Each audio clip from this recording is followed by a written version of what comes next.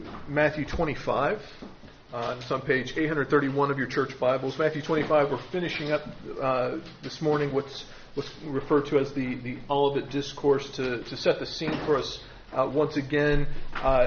Jesus has had, it seems like a long time ago now because we're going through this discourse quite slowly, but weeks ago we heard Christ have a conversation with the leaders of the temple, the Sadducees and the Pharisees, and he essentially shuts them up. They have nothing more they can really say to him. And so as he's leaving the temple, his disciples are looking at the temple and going, "Isn't this a magnificent building?"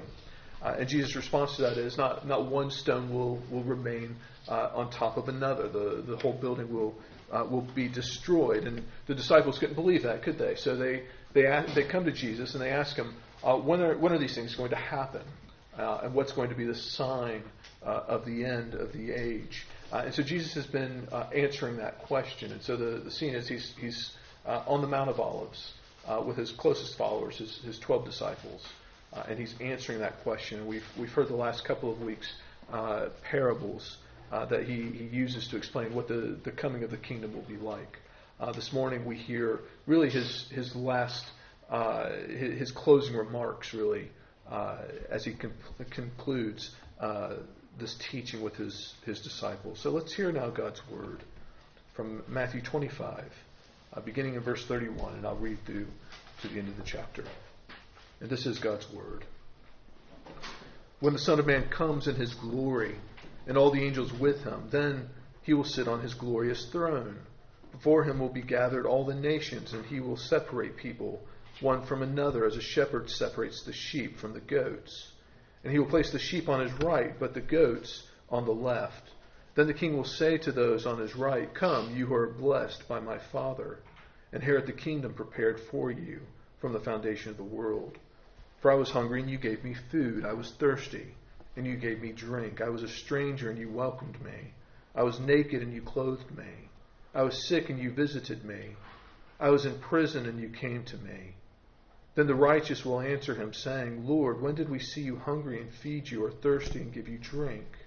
And when did we see you a stranger and welcome you, or naked and clothe you? And when did we see you sick or in prison and visit you?"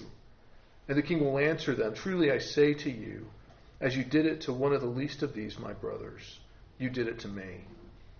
Then he will say to those on his left, "Depart from me, you cursed, into the eternal fire, prepared for the devil and his angels. For I was hungry, and you gave me no food. I was thirsty, and you gave me no drink. I was a stranger, and you did not welcome me. Naked, and you did not clothe me. Sick and in prison, and you did not visit me." Then they also will answer, saying, "Lord, when did we see you hungry, or thirsty, or a stranger, or naked, or sick, or in prison, and did not minister to you?" Then he will answer them, saying, "Truly I say to you, as you did not do it to one of the least of these, you did not do it to me." And these will go away into eternal punishment, but the righteous into eternal life. Amen. The grass withers, the flower fades. The word of our God stands forevermore. When I was in the U.S. last year visiting a church that supports us, I had lunch with a man who is a potter.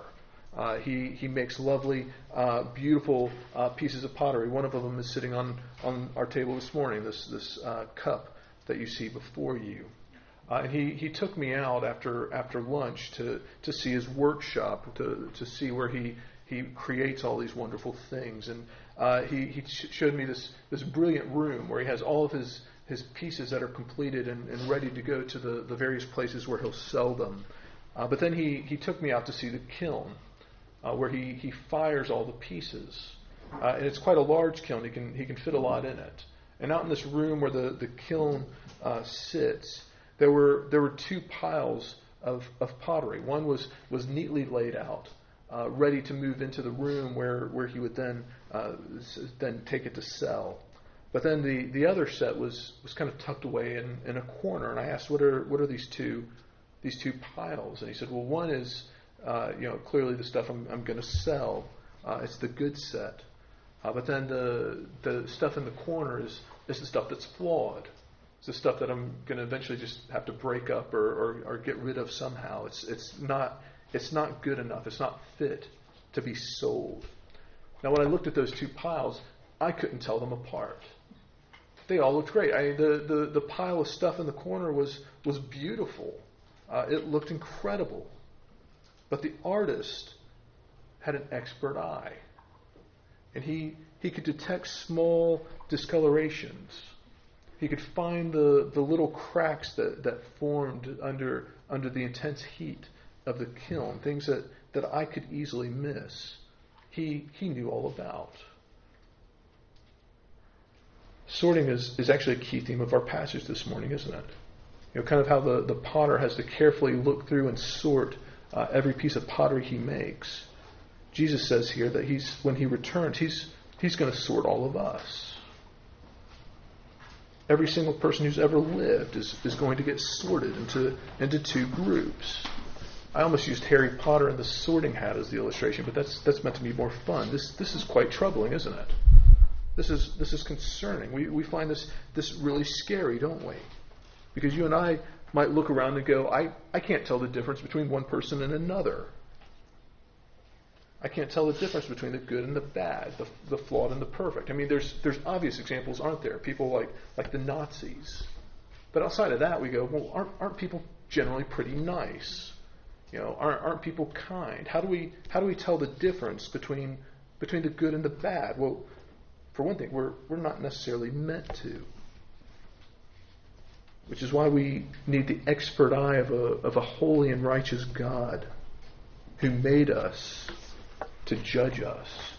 As we come to the end of the Olivet Discourse, it feels like we've had 3 weeks of pretty sobering passages. But now we come to perhaps the most sobering, perhaps in all of Scripture even.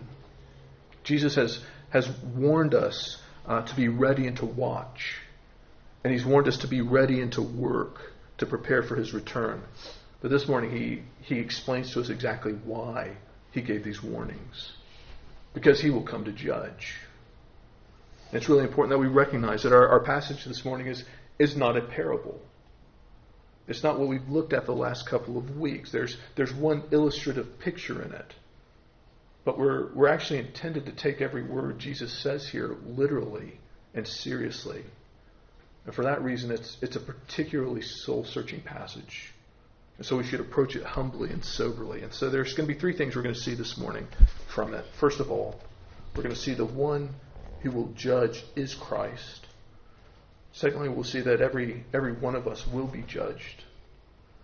And third, we'll see the eternal consequences of our short lives. So first, let's see that the one who will judge is Christ himself.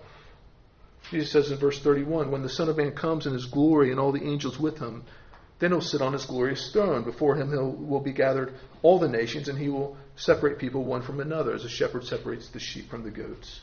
And he'll place the sheep on his right, but the goats on his left. Now, most of you probably realize that when Jesus uses the title Son of Man, he's referring to himself. He's talking about himself. He's saying to us that this is what's going to happen when he comes again. The very Jesus who is speaking these words to his disciples. The very Jesus who they'll see crucified in a few days' time. The very Jesus who they'll see rise again 3 days after that. And who they'll see ascend into heaven. He says he's going to come back. And when he comes, he's going to judge. That's quite a shocking claim, isn't it? The commentator Matthew Henry says that Jesus' first coming was under a cloud of obscurity. His second will be in a bright cloud of glory. That's quite a thing. The child born in a stable who was laid in a manger is going to come again in power and in glory with all the authority of God. And he'll sit on a throne of judgment. A few weeks back we saw the coronation of King Charles. He was given all this incredible regalia. And there was all this pageantry and ceremony. And then he was seated on an ancient throne. Beneath him was the what do they call it? The rock of this, what's that? The stone of destiny. That's right. from all the way from Scotland. And they put a crown on his head. And this was all intended to symbolize his power and his authority, his right to rule and to reign over us. What was the reaction to that? And lots of people thought it was brilliant. It was fun to watch. It was interesting, but it was also really weird. A lot of people went, that was just weird. That was strange. Especially in a modern and progressive Britain, where fewer and fewer people respect the picture of this picture of authority in a world of individual identity and authority. This claim of Jesus is equally awkward, isn't it? It's equally odd to us that he will return in power and glory and with absolute authority. Jesus, after his resurrection, will, in just a few chapters' time, explain to his disciples that all the authority on heaven and earth has been given to him. And we hear that first here, don't we? He tells us what he's going to do when he returns. How do you react to that? How do you react to the idea that Jesus is going to come and he's going to judge you? Do you think that's odd? Do you think that's impossible? Do you believe yourself to be the master of your own fate? That no one has the right to judge you? Again, what Christ is teaching here is actually meant to be taken literally. So we should consider this very carefully, because Jesus he's not like an earthly judge. In the flat we're about to move to, many of you know we're renovating a flat. We're going to move in July. A few weeks ago, we met some of our neighbors, and one of them is a judge, and he sits in the Crown Court. And if I get called into that court, if I get accused of something, and I turn up to court, and that man is sitting there, what's he have to do? He has to recuse himself from the case. He can't judge me because he knows me. See, that's how it works in the courts, isn't it? In order for justice to be fair, it has to be blind. So if this judge happens to like me, then he might rule in my favor. If he happens to dislike me, he might rule against me. But Jesus isn't like that. Jesus is the righteous and holy judge. What that means is that his justice is not blind. He approaches it with eyes wide open. He says that he knows everyone. And in fact, everyone knows him. And that's a game changer when it comes to justice. Consider very carefully what your relationship to Christ is. If he were to show up all of a sudden today, would you be happy about that? Would you have a clear conscience? Would you go to him happily and openly? Are you looking forward to his return? Do you know he's going to rule in your favor because he's a righteous and just judge? Or do you fear that he might rule against you because he's a righteous and just judge? How do you relate to Christ? Are there things in your life that you'd rather he not know about? Maybe you've made jokes at Christ's expense. Perhaps you've rejected him as the true God. Perhaps you've put him on the same level as other wise teachers. If Christ were to come back as he says he will here, do you want to go to him carrying your copy of some great philosopher? Do you want him to interrupt your meditation sessions or your breathing exercises? Do you want him to see whatever it is you're looking at online? You see, Jesus is not an earthly judge. And how you and I relate to him and how you and I know him matters. When you stop and think about the context that Jesus is speaking into, he's on the Mount of Olives again with his disciples, these men who have a personal relationship to him. They have this relationship with the King of all kings. And Jesus says to us that you can have that too. In fact, there's no greater security than being found in him, than knowing the judge. That's the glory of the gospel amidst the sobering reality of judgment, that if you know the judge already, then you have nothing to fear. Now, the second thing we should take to heart this morning is that every one of us will be judged. And this is the sobering fact that Jesus presents to us, isn't it? It's underlined by the way he gets on with the task right away, doesn't he? He says when he comes again, he's going to gather the nations to himself. And he's simply going to get started with the sorting. It's going to be like a shepherd sorting the sheep from the goats. The thing is, he already knows which are the sheep and which are the goats, doesn't he? He's the sovereign king. He knows everything, and particularly he knows his sheep. The separation of these two is an ominous sign, isn't it? And it rubs up against our idolatry. We don't like what it has to say to us.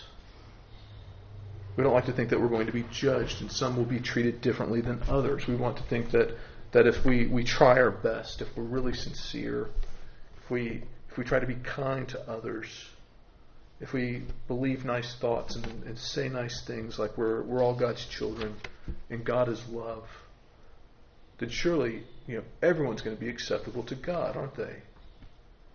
But Jesus says that's not the case. That he's going to sort us and he's going to separate us into two groups, and this won't be at random. Jesus says he will be judged. It says we will be judged based on the evidence, doesn't he? Again, Matthew Henry is really good on this passage. He says it is not said that he will put the rich on his right hand and the poor on his left, the learned and the noble on his right hand and the unlearned and despised on his left, but the godly on his right hand and the wicked on his left. All other divisions and subdivisions among human beings will then be abolished, but the great distinction will remain forever. And all persons' eternal state will be determined by it. How is Jesus going to judge? He's going to judge based on the evidence. He's going to judge according to true righteousness and true justice. He's going to judge not the way that you and I think we should be judged. He's going to judge us based on his own criteria. The final judgment's ultimately about whether or not we're godly. And to be godly, we have to be found in him. To put our trust in him by faith. That's actually the evidence of our obedience to him. Jesus says your internal faith will be evident for everyone to see, doesn't he? He will be able to point to it at his return. That's what we see, don't we? Our true character will be revealed at the final judgment, and we will be judged based on the evidence. What we see here is judgment by the law, don't we? The question that Jesus wants us to ask is, have we loved the Lord our God with all our heart, soul, mind, and strength? And have we loved our neighbor as ourselves? The love of God here is implied in his identity with the sheep. The sheep are the ones who were close to the shepherd. Jesus refers to himself as the shepherd of the sheep, doesn't he, at times? They're his. They belong to him. And if you belong to Christ, then he can look at your life and he can see the evidence of that and how you've loved your neighbor. I think we need to understand here that Jesus is not, as he's talking about this how we've treated others, how we've cared for the least of these. He's not giving us an exhaustive list of the evidence of what it looks like to love our neighbors. But he's taking this one piece of it. And he's giving us an example. He's illustrating to us how the true love of God it works itself out in our lives through our love of our neighbor. When he's talking about or when he refers to our caring for the least of these, he's talking about caring for those in need, isn't he?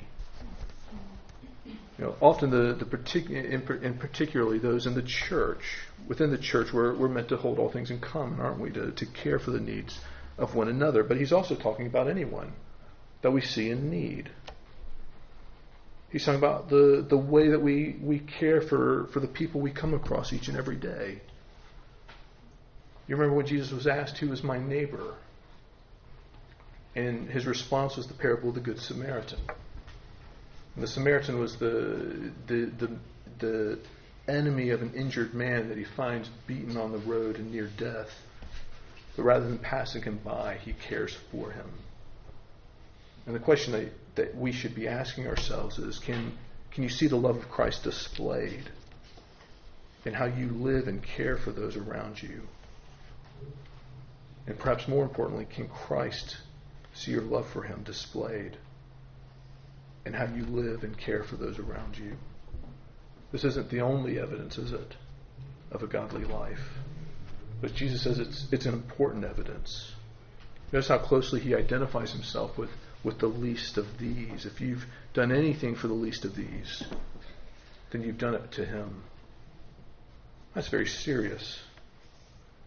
Can people see the gospel character in your life? Can they see it in how you treat others? Can they see it in your business dealings and the way you handle your work life? Can they see it in how you handle disputes and arguments? Can they see it in how you care for others, particularly those less powerful than yourself, those who are in need? And again, most importantly, can Christ see it? That's the watershed question, really. How are the things I'm doing and the way I live reflecting my love for Christ, my Savior?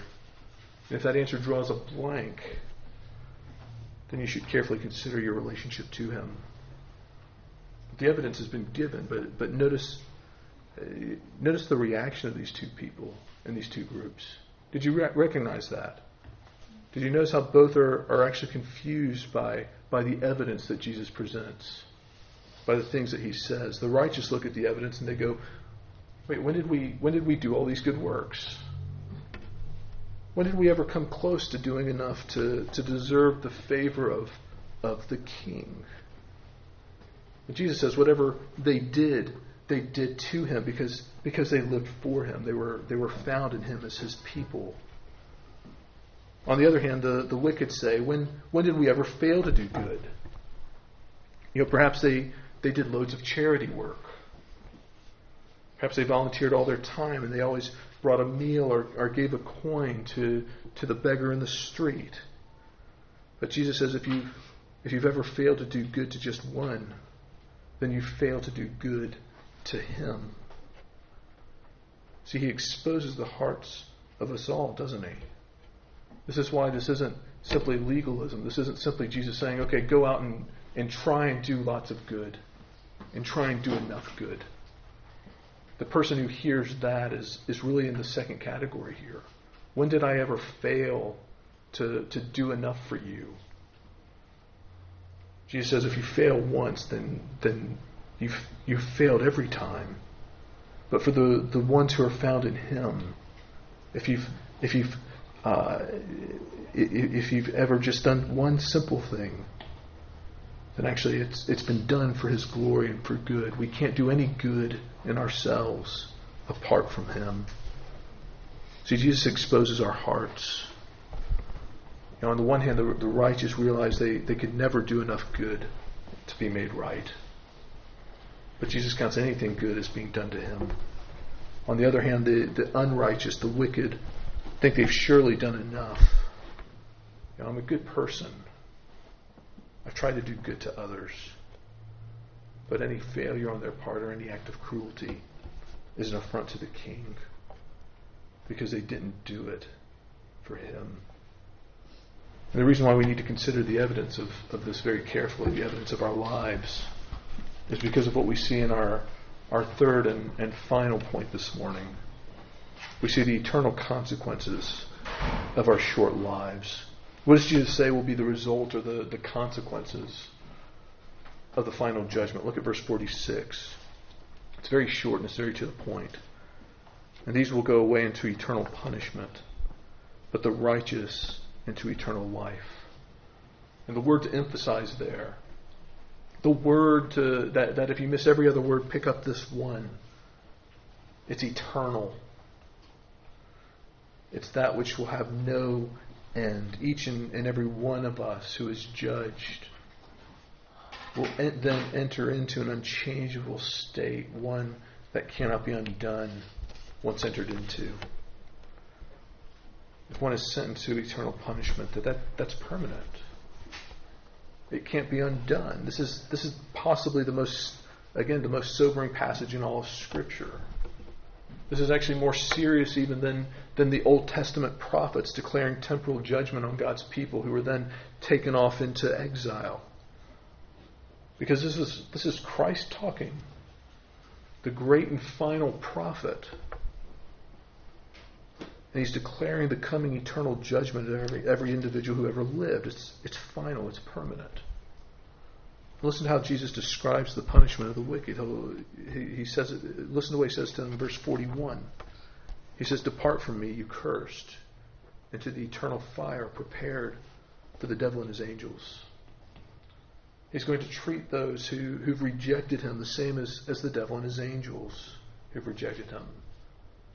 There's a place of eternal punishment that's prepared for all the wicked. Every single one of us needs to consider that carefully, don't we? We cannot say that Jesus doesn't judge anyone because Jesus himself says he will. We cannot say that Jesus accepts everyone just as they are because Jesus himself says that he won't. We cannot escape the ramifications of this passage any more than we can escape the day of judgment. So if you're in Christ, then actually you should be struck by the eternal nature of the punishment that Jesus promises. We should be struck by the fact that the people that we see each and every day, the people that you sit next to on the tube, the person who annoys you at work, the person you can't stand at school, every single one of them has an eternal destination. And when the days of our short lives come to an end, we're all going to go to one of two places. And if you're in Christ, if you're a follower of Christ, we shouldn't treat eternal punishment lightly. We shouldn't decide that it's best to just say nothing rather than to warn others. We shouldn't decide that it's better just to seek our own comfort in these short days by fearing offending other people with this idea of judgment. Jesus actually calls us to love our neighbors enough to tell them that there's a judgment, that there's an eternal punishment to come, but that there's good news, that Jesus has taken the full wrath and punishment for those who trust in him. And any one of us can freely enjoy and take of that through faith in him. Then we see the beauty of the other side of the judgment, don't we? If one is sent into eternal life, then the wonder of that, the joy of that is that cannot be undone or taken away either. Verse 34, Jesus says, "Come, you who are blessed by my Father, inherit the kingdom prepared for you from the foundation of the world." Jesus says that eternal life is, in fact, eternal in every sense of the word. It doesn't begin at his return. Rather, it's so secure that there's history and precedent for it. That it was established from eternity, before the foundation of the world. And it will carry on until forever. The application of all this for us this morning is really rather simple, I think. It's a call to draw near to Christ while you still can. It's a call for us not to be found outside of him on the last day. To not be stubborn as a goat, but to be near the shepherd as a sheep. To sometimes be stupid, certainly. Sheep aren't the most intelligent animals.